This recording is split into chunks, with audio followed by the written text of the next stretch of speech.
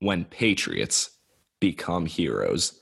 The Super Marvel Bros watched Captain America: The First Avenger, and here we go.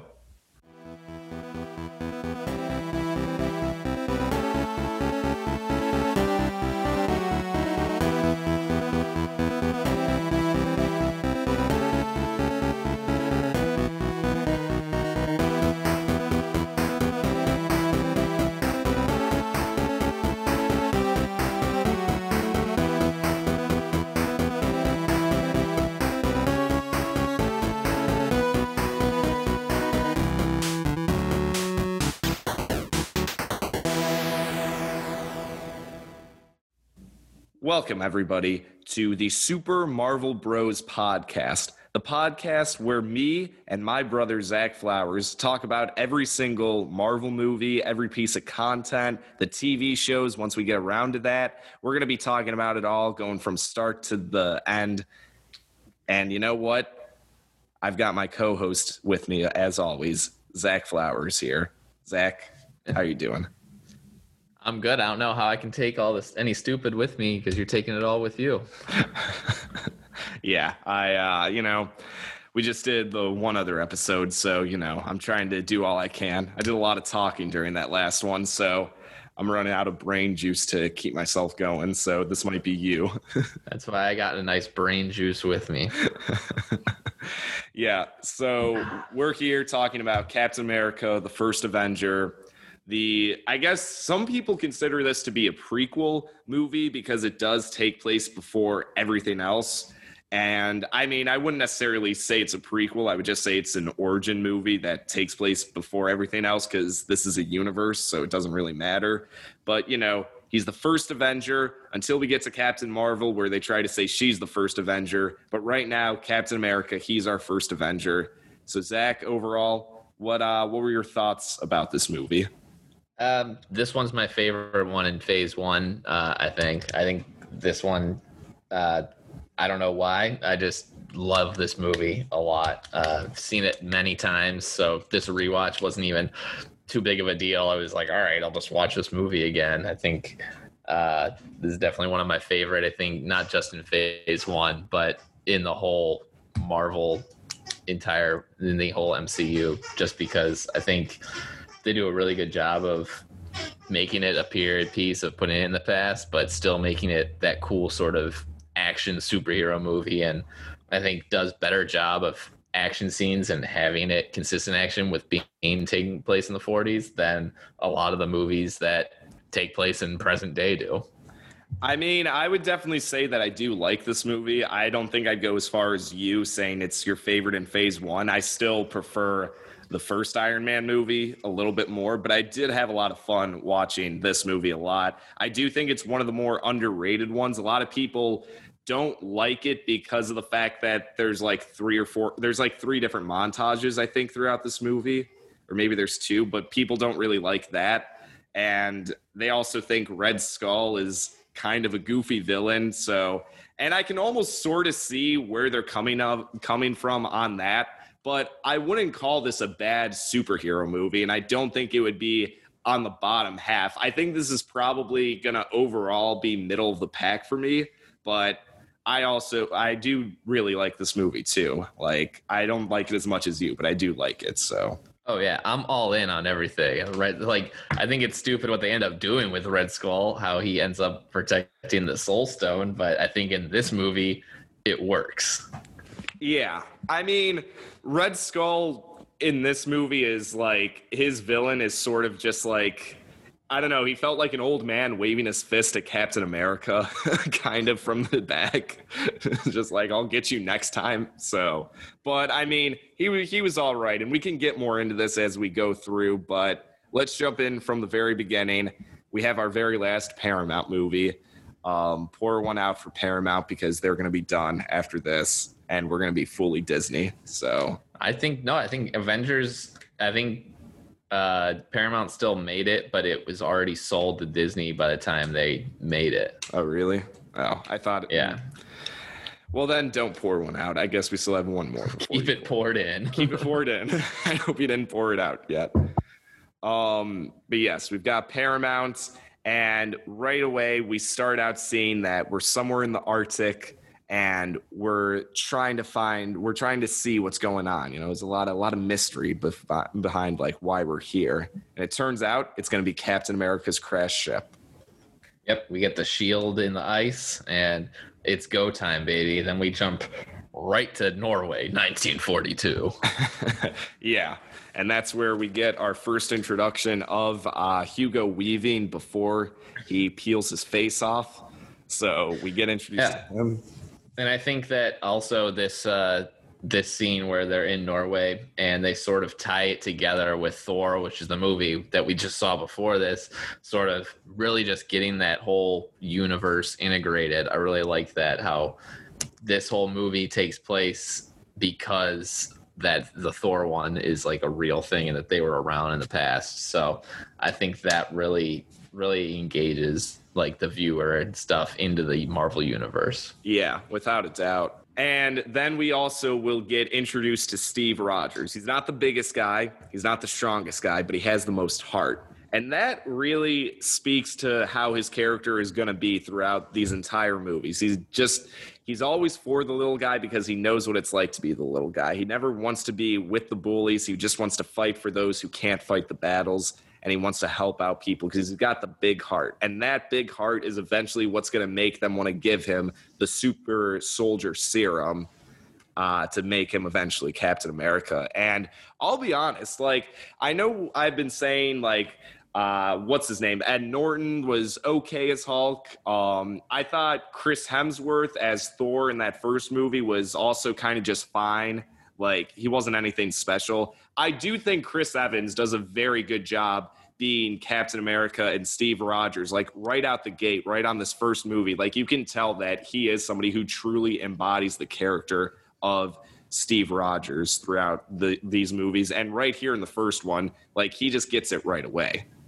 Definitely. I think that the two strongest performers we have probably in this first phase are him and Downey for Tony Stark, and those end up being the two top characters in the entire arc. So they picked the right horses to follow on that. They got home runs on the two most important batters, so that's what really matters. But yeah, and I also thought that the way they use the technology to make Chris Evans look skinny, because sometimes they would just use a body double and they would still superimpose his face onto the actor. And then other times they went to like a plastic surgery type of special effects thing. And then like on any of the exterior shots, like I'm pretty sure when he's drinking with the one scientist and is about to take a shot, I'm pretty sure they just digitally like unenhanced his muscles to make him look really skinny. And I mean, honestly,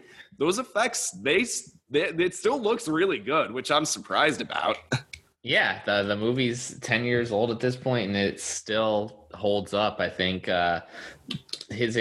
don't even get to him being his actual size until maybe around like 30, 40 minutes into the movie. But that whole entire time, even though you know that it's pretty much all either CGI, like you said, or body doubles, it works. Yeah, they did a really good job of it, and it really still helps with like making you feel as though this is just like the small guy wanting to do everything with the big heart. And like they really nailed it on that too, because that is just as important to the character of getting that moment of special effects done right. Yeah.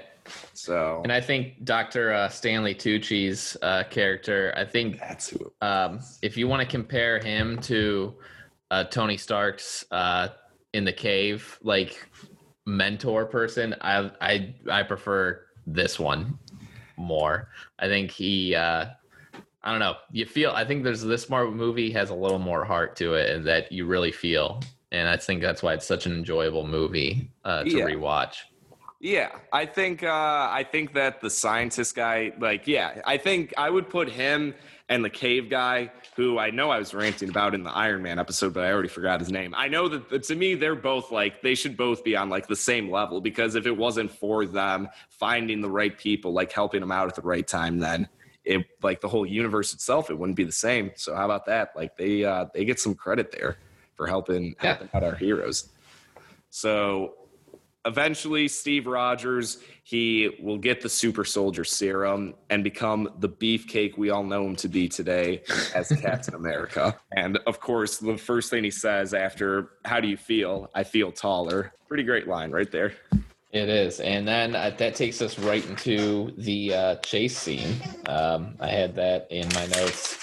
Really enjoyed, even though it's just a basic sort of chase scene, action scene, him getting to learn about his, I wouldn't call it powers, but I guess like abilities that he has, and being the super soldier, trying to make quick turns, and he runs into the bridal shop and stuff because he doesn't know how to use his body yet. Yeah. I thought was really, it just wasn't like haha funny, but it was like, you know, he's getting used to from being a little twerp to a big hulking Meng. I was thinking of in American Dad when Stan gets the baby legs from Rogers' little like goo thing that he puts on him, and he's like, "Oh no, can't turn, have to jump it." It's like even he's just learning how to use the legs again. So, yeah. And it really was a great job of like even showing like he's just a regular guy essentially, just with all the steroids in the world put into him, and now he's able to chase down a car in a submarine and like get after him. So it really he's worked. Definitely the fastest swimmer to ever swim. Right away that he can chase a submarine down by just doing a regular swimming underwater. I also like how the guy who was chasing, like he was chasing after, he throws the kid into the water, and then when he tries to go to the kid's like, "Nah, I can swim. Go get him." It's like, wait a second. Don't worry about it. Don't worry about it. Because I feel like that happens so much in like superhero movies and even action movies where somebody's like afraid of getting thrown in water, but it's like you can't swim or tread for a minute. Like, they have to go. I know that in the, I remember playing those Assassin's Creed video games where if you just throw the guard in like the water, they instantly die. Like, no, of course people know how to swim at this point. Like, it just go after the more important like threat. So I liked that that little touch. That was a nice, fun little thing right there. Yeah, and then also just building in between all these other scenes, they're building up Hydra and how that sort of they're Nazis. I think they start off as Nazis, and then they pretty much are their own separate thing by the end of like the first. Yeah, they're essentially Nazis, but they don't care if you're Jewish or not. If you're not with them, you're against them. So they're just like fully there. They're so I mean they are worse than Nazis. I think George Lucas definitely watched the scene where he took the Tesseract and was putting into weapons and blowing up the people, and he was like, "Oh, I think we need to remake Raiders now and some more digital effects." Yeah, this was tickling him right where he itched. It's right what he wanted to see.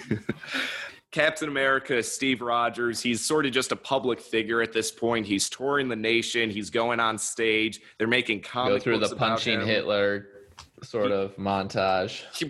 He's a superstar at this point, but you know, obviously Steve doesn't like this. He doesn't care for it because he wants to be on the front lines. He wants to be with all the soldiers. And I mean, they gave him the serum for a reason, and they're just using him as just like this public figure. So yeah, I think I liked the montage because it has that sort of, because it is a period piece and it has like the sort of music where it's like that peppy sort of like Captain America. I'll be honest, when that song was, it didn't take me out of it. It was like, all right, this is just how it is. Look, I'll be honest, when that song played again during the credits, I actually listened to the whole thing because it's not a bad song. It does fit the timepiece very well. Yeah. So I was like, well, yeah, I kind of want to listen to all of this that's going on. It wasn't out of place. You can't have just some like I don't know, just some random montage. It's supposed to be in the 40s. That's like big in that day. So I will say that, like, even though I don't think the music is like the most memorable, I do think that all the instruments that were utilized, it still did have that 1940s feel to it. So the music did also really help put a good job of setting you in the early 1940s. So that was pretty good with that too. Eventually, then when they eventually get to Europe where he's doing his sort of dog and pony show for the actual soldiers who are in the actual business, I wrote down in my notes that I'm putting Comedy Bang Bang's Dom DeMello in the MCU by somebody yelling, "Bring out the girls." Yes, it's definitely bring out the girls. We need something in there for daddy. That's where he gets his inspiration from to become Dom DeMello, theatrical director. Musicians. But anyway, that's for about the out of our 16 listeners, that's for about one person. Yeah.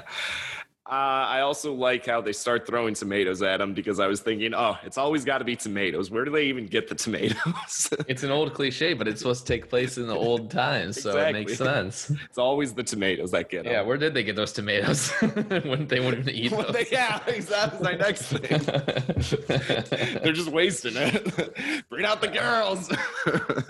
So Steve, That takes us to I was gonna say that takes us to the Hydra base infiltration. Steve essentially is the one-man army that we all know and love, and he's coming in being like, I'm saving everyone. I got to get my boy Bucky. Like, I got to do this my way or the highway. I don't even care anymore. And it all worked itself out because he is a super soldier. And like, even the Red Skull knew that. He's just like, oh, we're way outmatched. They're like, they have a super soldier. Let's blow this place up. We're not going to. Yeah, he knows. And I think, like, again, I love the action in this where it's just like you got the base blown up. You have the people, even though it's set in the 40s, they're using the Hydra weapons, which are just disintegrating people. I thought it was a really cool mix of past and future. Were you able to notice? Were you able to notice how for sometimes whenever they would fire the cannons, it sounded almost the exact same as Tony Stark's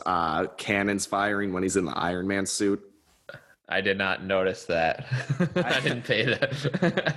I didn't notice that, but yeah, I'll take it your was word for it was like the same type of like sound that was going on, so I noticed that happening. I mean, it also helps that we've been watching these movies back to back, so oh yeah, that was something. But yeah, that was going on. I also like how once he meets up with Red Skull, then he's just like, screw it, I'm gonna just take off my face at this point. Yeah, I did like the Red Skull like full on reveal because they kind of tease it earlier where he's getting like painted and they just show like the silhouette, and I did like the actual ripping off his face. Yeah, and his just face in, like he's just off. He's just committing to being Red Skull. Yeah, and then of course they have to escape, and when when Steve Rogers is like opening up the metal right before he can make the jump, I was thinking of National Lampoon's Vacation, of him being like, all right, this is crazy, this is crazy, this is crazy, right before he does the jump on the explosion. Yeah, a little more successful in this one of a jump. Yeah, but that was my next thought. Then we have during the sort of I don't know if I count it kind of as an action scene too, but I guess it's a montage where they're destroying the bases. We got our Stan Lee cameo as just a general in this one.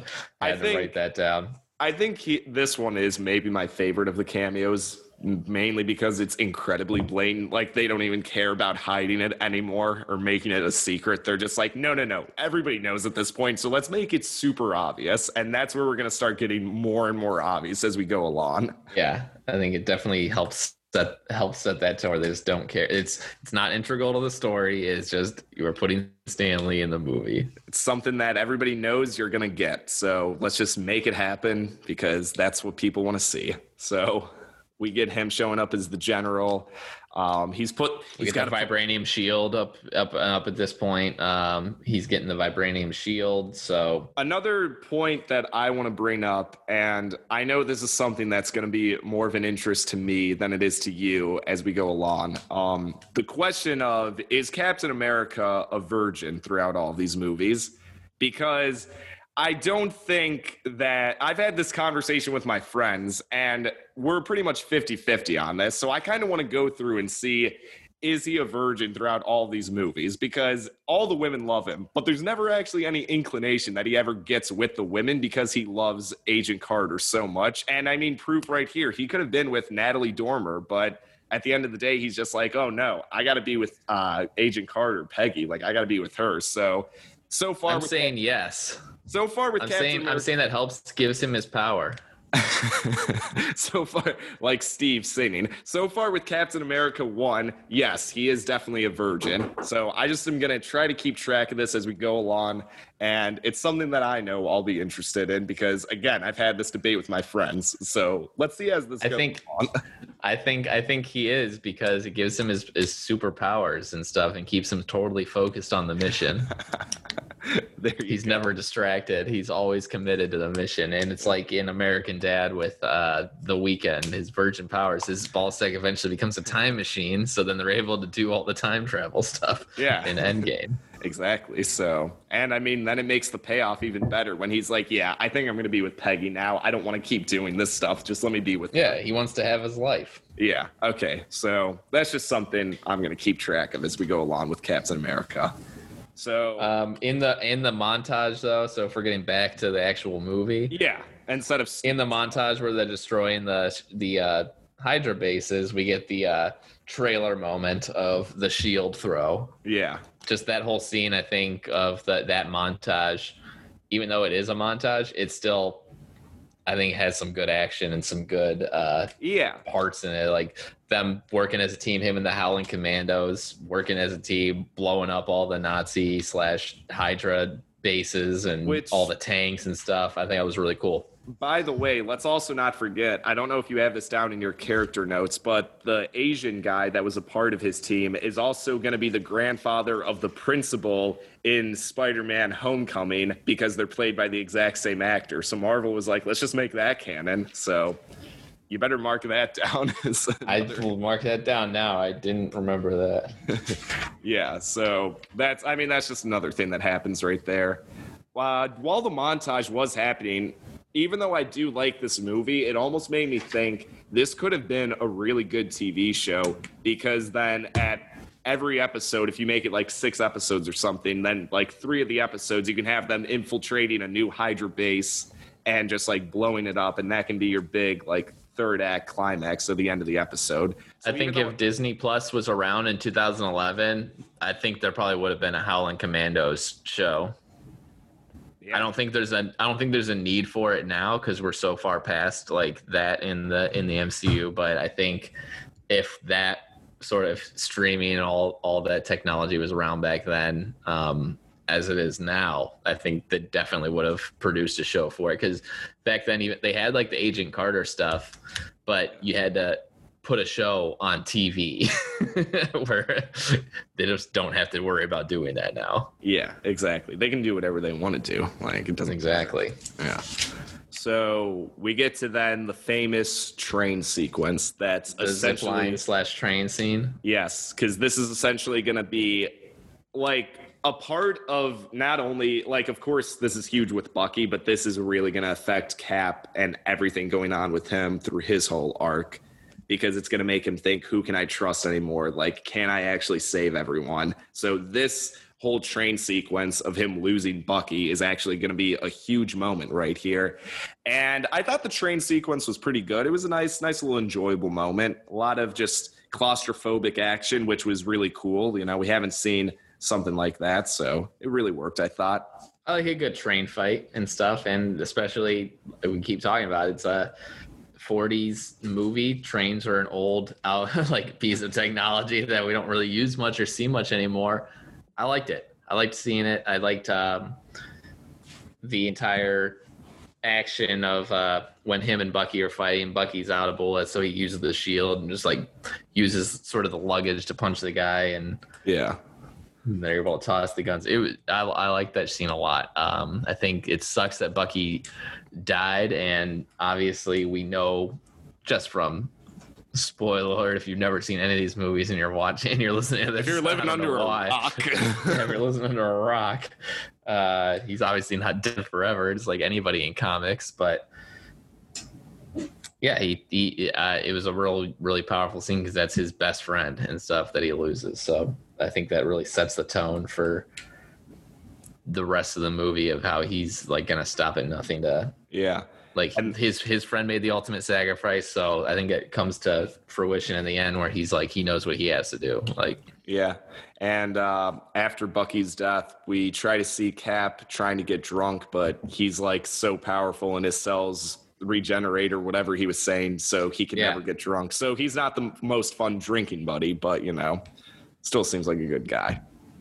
He's a good guy. It's a good guy, just not a good drinking buddy.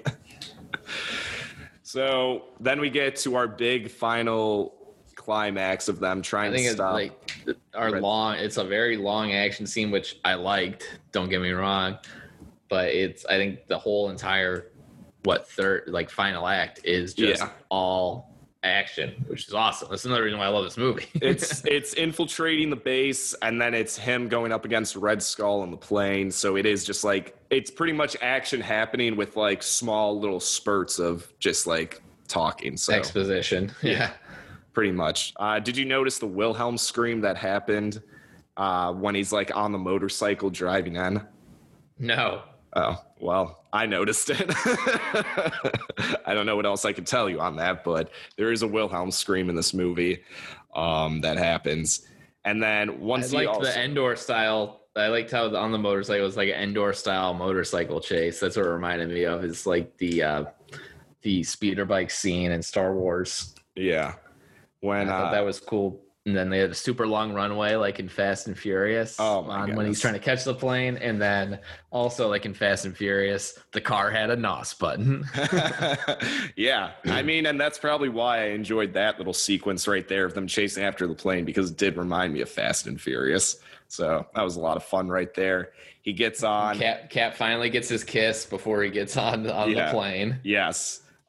He says another famous line when he is on the plane up against Red Skull is, "I'm just a kid from Brooklyn." Love that. Still really shows he is just the kid from Brooklyn with a big heart right there. Yeah, he either stole that from LeBron or LeBron stole that from him. Oh, he stole that from LeBron. Come on. I mean, this is 2011, LeBron 2003. I mean, come on. He stole it from LeBron. Let's be honest. He's just a kid from Akron. Yeah. I do want to bring this up. So the bombs were like little tiny planes that people could fly, or were there little planes that also carried the bombs? I think they were suicide bombers, like kamikaze style. Okay. But it was a plane with a bomb. It was a plane designed like a bomb with a bomb in it. It was a bomb designed like a plane. Okay. Because I've always been confused about what the purpose of those were. I never even thought they're kamikaze pilots. I just thought... That's what I thought. I thought those people, they're like the brainwashed Hydra soldiers. They don't care. They kill themselves anytime they get captured anyway. They don't care about dying. They're going to go just do the mission. Yeah. I honestly think it might have just been the design of the planes. Like, they're designing them to look like bombs, yet they can fly like planes. I think that's the part that I'm always tripped up on, and I'm confused as to what actual tactical purpose that brings, other than let's make this plane that's going to be a bomb look like a bomb, but it's still a plane. Like, I think you're way overthinking this. I mean, probably, but I don't know. It's a plane that they're going to crash into the city that's spray painted on top of the plane. Like, it's so goofy. And it's gonna go boom. It's so goofy, but like, it's still, I mean, these are the things that trip me up, the things that shouldn't, but they do. I don't know what to tell you. So, untrip yourself. so, it's not that crucial of a think piece. I know, but still, whatever. We got to move forward. We got to get to the end of this. So, all right. So Cap is tossing bodies out the plane. He fights like they're not that. Fight scenes are cool. The only not gripe, but I guess thing that I don't really care for in this movie is the final sort of fight scene with Red Skull, where he just, like, all of a sudden they were like looking at the watch and like, oh crap, we're at like 100 minutes, like we got to wrap this thing up. We're getting through. We got to hurry up. But yeah, and he just grabs it and becomes the Soul Stone Protector, I guess. Yeah. So he just like gets jettisoned off into space that we don't know, and it's just sort of like they just sort of like, all right, yeah, he beat him. It wasn't sort of like a battle that like had too much like stakes, and it like, I think they just sort of quickly, like somebody was writing it or just like, oh yeah, then he just goes to space. I think that's another reason why I think Red Skull is just kind of fine, because he is a more extreme Hitler and he does look cool, but at the end of the day, most of what he's doing is kind of just shaking his fist at Captain America. He never really fights him, and they're two super soldiers that are supposedly equally matched up, so you'd think that there would be. I would have liked a little more choreographed fights in this one, in this final scene where they're like actually fighting each other, but they got other stuff to do. Yeah, exactly. We got to have Cap make the ultimate sacrifice. Also, another sky beam. I want to add that in. So that's sky beam number 2 we have in these Marvel You're movies. counting that as It's a beam that goes into the sky, Zach. Yes, it's a sky beam, right at the worded All definition. right. I'm counting that. Fine. So he's got to take the plane down. He knows, like, he's got to make the ultimate sacrifice. He's going to die a hero. He obviously has all the stuff with Peggy, where he's going through talking about the dance, where we'll see that in about 20 films finally pay off. That's going to pay off in a very long time. Yes, but it's a very big payoff. When we talk about that movie, we will talk about that. Oh boy, that's going to be a 5-hour podcast. We'll be a couple. We'll have to break that up. We'll be like end of part 1, right before we get to the Guardians coming in. Yeah. Stark finds the Tesseract because it falls through the floor into the ocean, but they can't find Captain for another 70 years. Yeah. And then he wakes up and he knows something's wrong because he's been to that baseball game. So why would he be listening to it on the radio? Yeah. Runs out in the middle of Times Square. Kind of a cool scene. Yeah, I really like the way that he's kind of introduced into the modern world. And I know it's a comic book movie, so clearly he's not going to like go insane by how many changes there are. He just like takes it so calmly, just like, oh, well, I had a date, but I guess I'm here now. So yeah, why not? I'll go train. We get Nick Fury obviously coming in and stuff. And even Fury's like, yeah, that might have been a mistake on our part, the way we kind of introduced you into this. So yeah, our bad. And there's your move. We're back to present time. I had a date. Then we get the post-credit scene. Yes. AKA a trailer. That's probably why they had to wrap up the fight scene so much. They're like, we just want to get to the trailer for Avengers, because it's not even a scene. It's literally a trailer for Avengers. I loved it. I'm glad that they made that. I wish more movies would have trailers for the future movie instead of a little tease. Get me hyped up in a way like that, you know? Give me that. It got hyped. It was for post-credit scene. I don't even want to call it a post-credit scene. It is a post-credit trailer. Well, call it whatever you want. I loved it. I loved the trailer because it made me be like, oh man, it's about to get real next. And like coming up next on the Marvel Cinematic Universe, we have the Avengers coming together. Yeah, that's pretty much what they did, was just say, hey, here's this. Remember all those movies you watched? Now it's gonna matter. Next time on Marvel. So, yeah, pretty much. This is like basically just a TV series of 2-hour-long episodes. So our MCU heroes now at this point, we obviously have Captain America from this movie. So he's the first Avenger, so I'll name him first. Yeah. Then we got Iron Man, Hulk, Black Widow, Thor, Hawkeye, War Machine. You know, I'm going to count Nick Fury as a hero. Why not? Yeah. Let's put him in the heroes list. Okay. Some others from this movie: Agent Carter. She got her own spinoff. She's obviously important. Right. Howard Stark. He was in the spinoff. Bucky. You got Red Skull. Dr. Zola, the Howling Commandos, and like you said, the principal from Far From Home's grandson. His grandfather. Yeah. Yeah.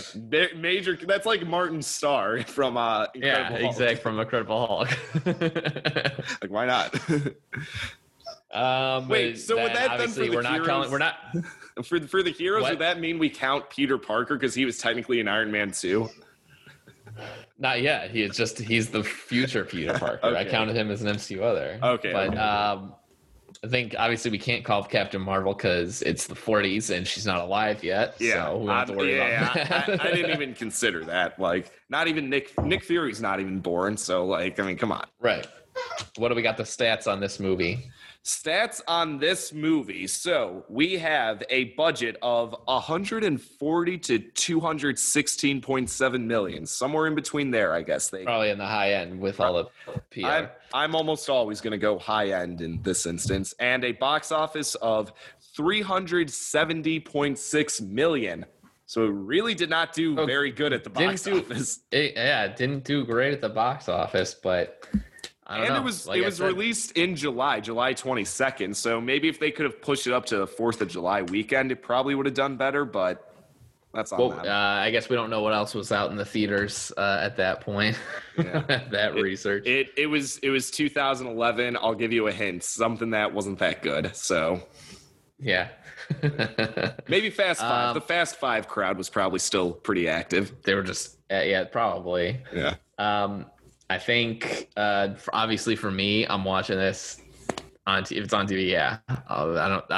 This is one of my favorite ones. Is this first? First Captain America. To me, this is like with Independence Day in that I will definitely watch it on the 4th of July, without a doubt. It's a good patriotic movie to watch on the 4th of July. Coming back from the fireworks, FX has got it on, and we're already getting to the training sequence at the base. So we're already ready at that.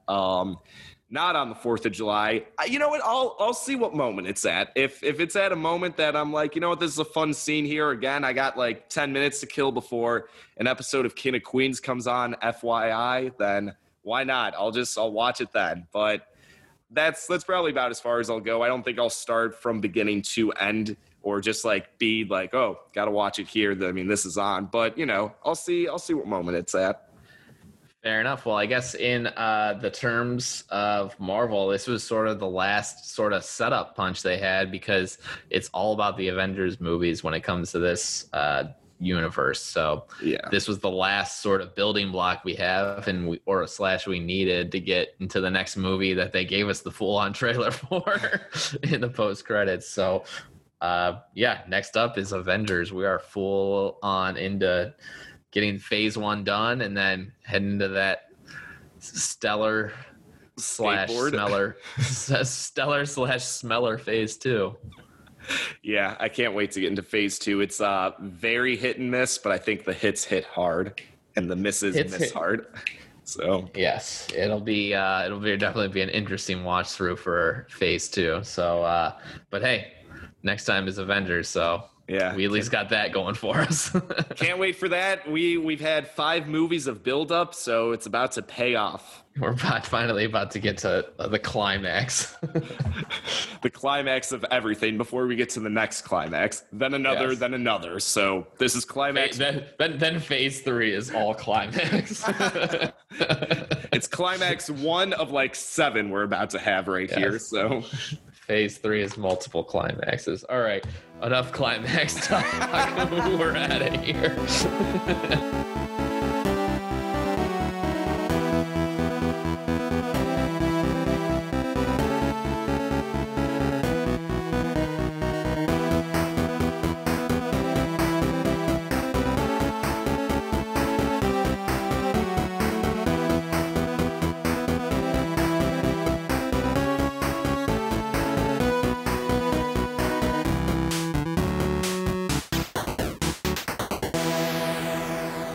If you would like more of the Super Marvel Bros podcast, please do not forget to hit subscribe right there on Spotify, and also follow us on Twitter and Instagram at Super Marvel Bros Pod. Thank you very much for listening.